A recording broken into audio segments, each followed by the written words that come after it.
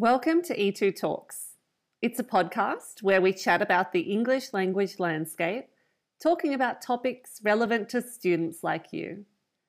In this episode, Amber chats with Kaylene. They're both teachers and instructional designers for E2School.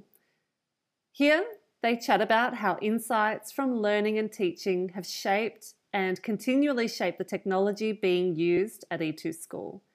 So if you're interested in learning more about the tech behind E2 and want to maximise your time studying English, keep listening. Enjoy. Hello, Kaylene. Hi, Amber. It's so great to be able to talk together for this episode.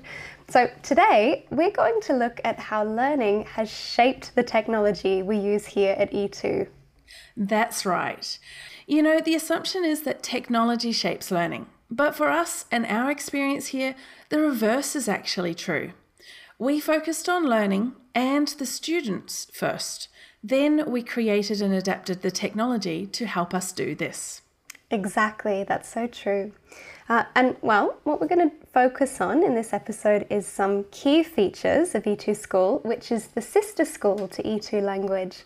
We'll also take a look at the technology we're using at E2School and talk about the benefits of online learning and the online live class experience. Can't wait to get started. But before that, let's start by introducing ourselves. Good plan. So my name's Amber and I'm one of the live class teachers and instructional designers at E2School. I'm in charge of developing our pronunciation and grammar courses. Well, I'm Kaylene. And I guess I'm effectively the head of the E2School because I've got the whole general courses under my belt. And I'm also one of the instructional designers who created these courses. I also get to teach some of the live classes and train other schools how to use our technology. I find I'm really excited to be working for this company, E2, because they're embracing these emerging technologies. Actually, I think E2 are also responsible for creating some of this tech. So we're right at the forefront of it all. It's incredibly exciting, isn't it? Now, I know we've both been working for E2School for quite some time now, since the start of 2019.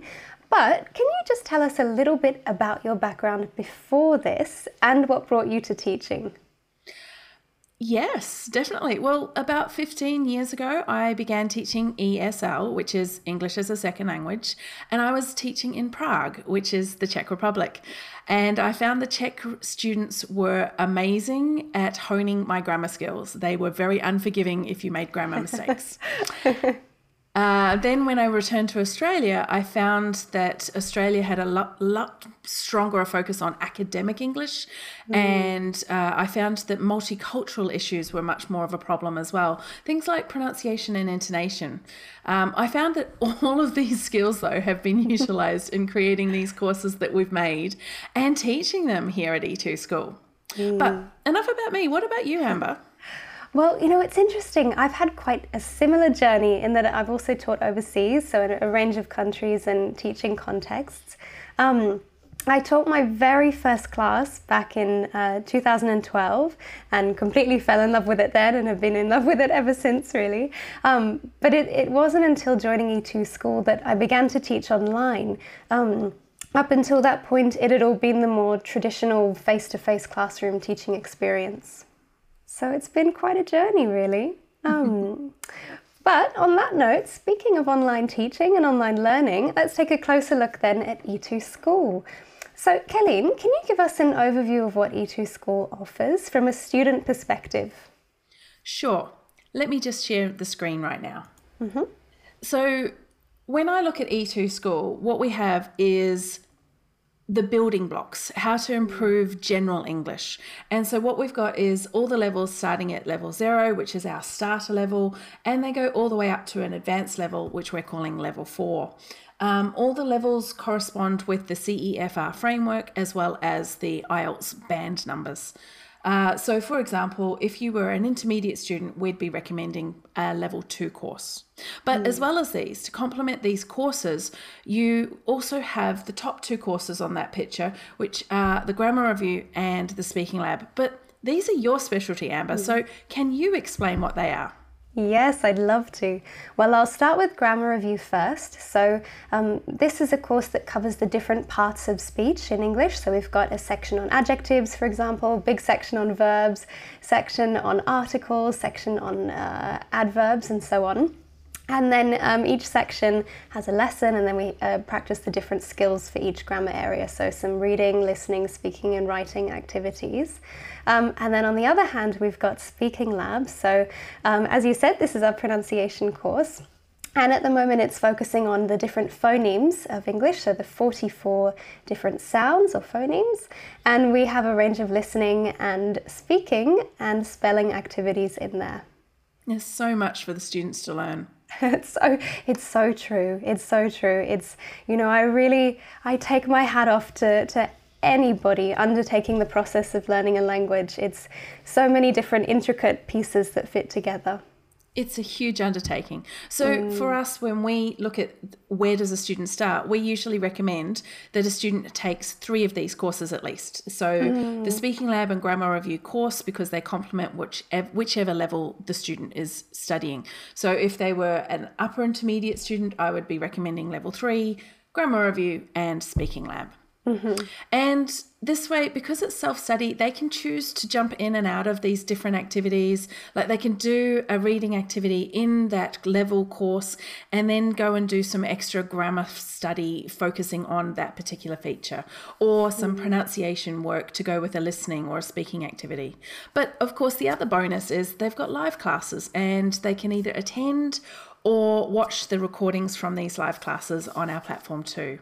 So, speaking of live classes, it's really amazing what technology has done for online learning and education, right? I mean, it has so many different roles in education. I mean, when we think about it, we use it for learning management systems, we use it to build our online courses, and of course, we use it to teach through platforms like Zoom. But I think it's quite interesting. I've seen a lot of technology that's been adapted for educational purposes, but rarely been created specifically for language learning. So what makes E2School different? Well, I think E2School is special. At the start, we looked at the learning management systems available, the ones that are already created and out there, and we decided they didn't really fit the bill. So we actually created our own.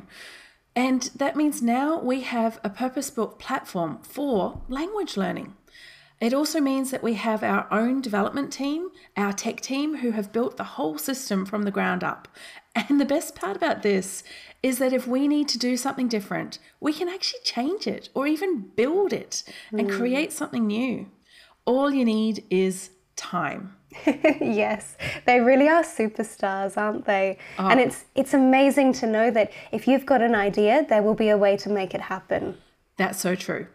And one of my favorite things is the widgets. Now, widgets is the term we use in instructional design, but these are actually the individual little pieces that we use to make up a lesson. And you can put multiple widgets together and create an amazing activity for the students to do. One of my favorites is the drag and drop widget. So you can get a picture and type in the words and get the students to drag the words to match the picture. It makes vocabulary learning so much more realistic and approachable. I so agree with that. It reminded me of something just then, in that one of the things that I always loved about face-to-face teaching was some of the kinesthetic activities where you could move things and have that experience of, shuffling papers around or matching things. And the drag and drop is a way of kind of converting the kinesthetic element of activities to an online situation. So true, and it's so easy to forget that we've got visual learners and auditory learners, but there are also the kinesthetic aspect as well needs to be touched on. So what's your favourite widget, Amber? Well, unsurprisingly, you know how much I love pronunciation, so it's got to be one of our speaking widgets. There's a particular one, it has a record audio function, and so the student says a word or a sentence, and then it listens to it, and then it gives real automated feedback on their pronunciation. So it's such a great way for students to monitor their own progress. I'd say because the feedback is so tangible, and of course they can retry as many times as they like. It really is amazing. And these widgets are great, but they are only part of the lesson. When we created the whole course for each of the different levels, we set out with clear objectives. We focused on using the materials in such a way that it would aid the students to learn and recall prior learning. And we created a really amazing syllabus for the students, but it didn't quite work out how we'd imagined. Yes, that's right. We had a very carefully designed curriculum. So according to a really fantastic book and resource, it's called Language Curriculum Design by John McAllister and ISP Nation. Curriculum design is very, very important. Now, one of the reasons why we love this resource and wanted to mention it today is a particular model or diagram that's given in this book. And we'll display this up on screen for all our listeners to have a look at. So this model contains a range of different circles, and in particular the inner circle, as you can see here, represents the syllabus. And by combining both of the circles, you get the curriculum. And yes, so looking at this model, we started with these clear goals, but it wasn't quite enough. What we needed to also incorporate was the student needs and the students' learning environment, because they heavily influence curriculum as well. So our learning-based system actually allowed us to analyse how the students were interacting and using our courses. We then held focus groups and actually asked the students what they wanted. The outcome was really interesting, actually. What we found was what we first designed was wonderful, but mostly if you were focusing on learning as a student with a teacher leading you. Now, when you take away the teacher leading the class element and you focus on it being students self-studying, then everything changes. And what we found was the students wanted to choose what to study and when. So for example, today they might want to focus just on listening as a skill, or they wanted to understand a grammar feature that they had questions about. So we actually went back and redesigned all the courses and restructured them so that they actually reflected these student needs. And I think that that's one of the reasons why I think we all agree that this is really groundbreaking work that we're doing here. This kind of responsiveness to student needs, making it exactly what they are asking for and what helps them learn and study best. And I think just kind of on that note about one of the best ways for learners to learn, I'd just like to mention one of my favorite, quotes from the McAllister and Nation book. I'm just going to read it out loud here. So the quote says, "The monitoring and assessment part of the inner circle represents the need to give attention to observing, testing the results of learning, and providing feedback to the learners about their progress. It is often not a part of commercially designed courses." And this is something we have tried so hard to include as part of our courses. It's so true. And I feel really proud that it actually is a key integral part of our system, that the students are getting real feedback on their progress at every point in their learning. Yeah, it's pretty fantastic. Well, turning now to something a little bit different, a number of research studies have shown that the use of technology in language learning increases learner autonomy and learner engagement. So in other words, learners feel they have greater control over their learning and are more motivated. So what are your thoughts on this, Kaylene? How can learners use E2School to support their own study in an effective way? Oh, it's such a great question. I feel like a lot of this is going back to the original concept of the student's motivation, and that is so key here. But I guess what helps with this motivation is starting by setting good study habits. That once you've got the motivation to learn, you need to also create good habits. And once these habits are in place, the habits will encourage you and enable you to actually keep your learning process going. Even when you're feeling a little bit unmotivated on certain days, because it happens to us all. It really does. So for me, I think, you can start by setting your own goals, but you can then also choose what to study and when. So maybe you can choose Monday is your reading day, Tuesday can be listening, Wednesday can be writing, Thursday can be speaking, and then Friday can be a grammar focus. Or you could do a little bit of each of those on one day. Again, it's your choice what habit you go for. But for me, I think the fact that you can actually jump in and out of these lessons as you like. If you need to take a week off, then it's possible. It's you can pause it whenever you need to, and you can come back and continue from where you left off. Those are really, really good points. I really agree with you. And I think something else that I'd like to add is, as we've spoken about a little bit before with this idea of feedback, taking note of the instant feedback that we've tried really hard to include in our lessons is really important, because it helps students learn from their mistakes, which is the best way to learn, really. So for example, as we have also mentioned, Speaking Lab has its automated pronunciation feedback feature.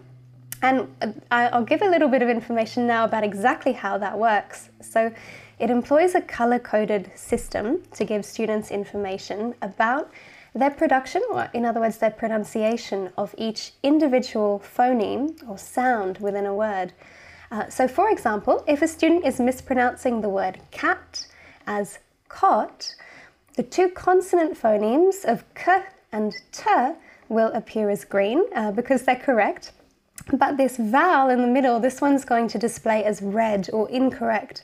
So using this information, the student can then try again, and they know precisely which area to work on, which sound.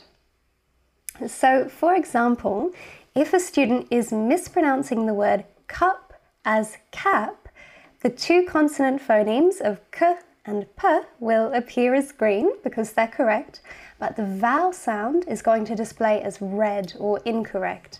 So using this information, the student can try again, and they know exactly which area to work on. So I'm going to have a go at this and be a bad student. So here is the record audio button, and I need to say cup incorrectly and say it as cap. Let's do cap. Okay. Cap. And the computer now analyzes. It will take a moment to return my feedback, so I can listen to myself say that again, and I can compare it with our original correct pronunciation. And I've got a yellow result, which tells me it's not quite right. I've got 50% overall, but I can go for more detail and actually have a look at this. And I got the p right, but I got the beginning and the middle incorrect. So it gives me clear feedback, and it tells me that I need to work on both of the first sound and that second sound. Exactly. And I think the other thing that the good thing is about this is that not only does it identify sometimes whether or not the sound is the correct sound, it will also give the student feedback about the volume of the sound. So for example, that k sound, even though that was the correct sound, it might not have been in proportion to the volume of the other sounds, which is why it might have had a lower score here. Exactly. But still, I find the technology that we've got working behind that one widget is just phenomenal, and I love what it can do for us. So I guess my other thing that I would give as feedback for students, so the last main tip, I guess, is about live classes. So all of the levels have live classes associated with them, and these are run by a teacher, where the teacher will take the student through a lesson that's connected with these classes. And so I thought, let's talk about these live classes in a bit more detail. So I thought maybe, Amber, you could start. What would you give as a tip for students, and how to get the best experience out of going and joining us in these live classes? Absolutely. Well, I think my number one tip is just to participate as much as you can.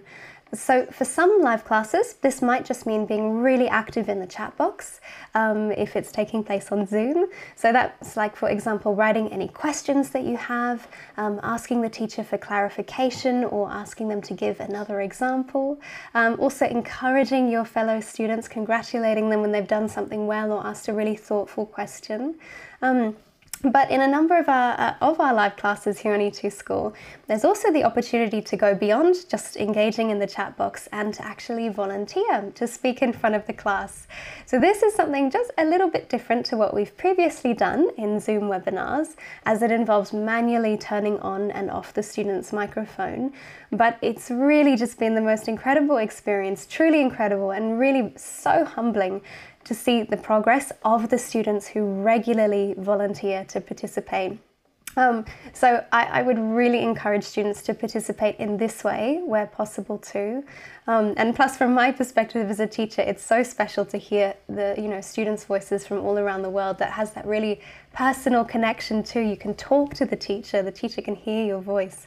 And another sort of observation on this is, for a number of students, I've noticed that it can take a while to work up the courage to volunteer, to put their hand up to participate in this way. But once they start, they love it. And as I said, the progress that I see each time when you put yourself out there, when you go a little bit beyond your comfort zone, especially with regard to speaking, it makes a really profound difference to your progress. Oh, you're so right, Amber. And you have been instrumental with a lot of the interesting techniques we are trying already and incorporating into our lessons, because you've experimented with these different techniques. And I think it's testament to you as a teacher, but also to the students' willingness and adaptability and enthusiasm, because they've embraced pretty much everything you've tried with them. And I know that when I've tried them, sometimes I've had technical hitches, and yet they are still so wonderful with their responses.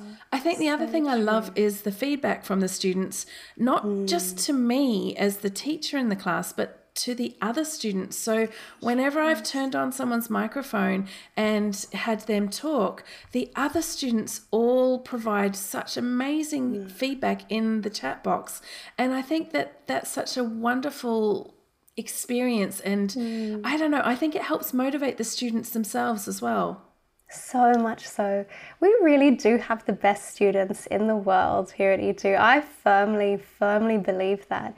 I love what you said about the willingness to go along with us as we try new things and experiment. And it's interesting, actually, the idea to turn on a microphone came about from it was a technical accident, actually. I had intended to set up a Zoom meeting with, video and audio, and instead I ticked webinar. And so in that moment I thought, well, I need to find a way to get these microphones on. But the students were so wonderful and so accommodating and so willing to try this out. And it's sort of, I think some great discoveries can come from accidents sometimes as well. With that openness. I know that when we've got slightly different classes in that our students can be completely different every session, and it's a dynamic enrollment, which means that the students come and go as their timetable and as their life affords them the availability. I know that we've got some students who have had to return to school and now can no longer join our live classes, and they are sorely missed. But when they have no school days and they join us, it's lovely to see them back in class. And the other students get so excited. I think that's, again, this is one of the really special things about E2. Even in theory, what would be kind of very, sort of a group of strangers, I suppose, coming together each time. But it's thanks to the students that it no longer feels like strangers each lesson. They've built this community. They ask about each other. They say, where's this student when they're not in class? And it's that sort of that caring network that you build. I think language learning is so much not only a sort of a self-study thing, although it's so important to have those tools to build your own knowledge, but language is at its essence a communicative tool. And by reaching out to other learners of English, the best way you can do that is through live classes. You're building your network in English. So I totally agree. And I feel like some of these best ideas that we're incorporating have actually come from our students. They have. The very best have been the students' ideas And themselves. I feel like at the end of the day, that's my advice for any student out there. Whatever class you're going to, make sure you use your chat box and talk to your the other students in the class, talk to your teacher. Don't forget that we are not gods, that we can't read your mind, and the only way we know what you're thinking is when you tell us it, and we appreciate hearing everything from you guys. We can't answer questions all instantly, but we do get around to them as soon as we can. But what I love is when I've got students asking a question and I'm in the middle of explaining a point, and another student then comes along and actually answers that question in the chat box. I think that it, for me, is the most amazing experience, because not only does it show me that the students are working together, but that the second student has understood that idea and has the ability to explain it in a way that someone else can learn from it as well. That's so true. Don't they say one of the best ways to learn is to teach? That's so true. Yeah. It's magic, those moments that in the chat box, that interaction that you described. I guess at the end of the day, our key takeaway for any student is become involved. Yeah. The more involved, the more you will be in control of your own learning. And that's what it's all about. So I guess this brings us back to our original topic and the focus of this whole podcast, which is how learning has shaped technology. So I guess the final question for me is, Amber, how do you think this will affect our role as a teacher going forward? I think the one word that really springs to mind is that the nature of the role, especially when it comes to innovations in technology, our role is ever changing, because as we experiment with new technology, we push boundaries, we listen to feedback from the students, we're going to change and adjust our approach. And so I think it's this idea of experimentation and seeing what both the technology and also what your students are capable of doing. And so, kind of thinking about next steps, it's quite an exciting project we're working on at the moment. It's to have activities in our live classes that incorporate our platform technology so we can see the students doing the activities in real time. So it's bringing that sort of engagement beyond the chat box and onto our website. So yeah, that's our new sort of direction at the moment. And of course, all we need to get this technology working is time. So the dev team have a big job on their hands to fix up the back end of everything so that it can make it possible. But I know they will. And I'm super excited for the day when that does become a reality for us. Me too. Exciting times ahead. Well, Kaylene, thank you so much for talking to me today, for all your insights that you've shared, and for the amazing work that you do with our E2 students. Thank you too, Amber. Oh, my pleasure. And thank you, everybody, for listening today. Look forward to seeing you in another E2 Talks episode. Bye-bye. Thanks for listening to E2 Talks. Remember to check out e2language.com for test preparation. And if you need help with general English language learning, check out E2School.com. Thanks.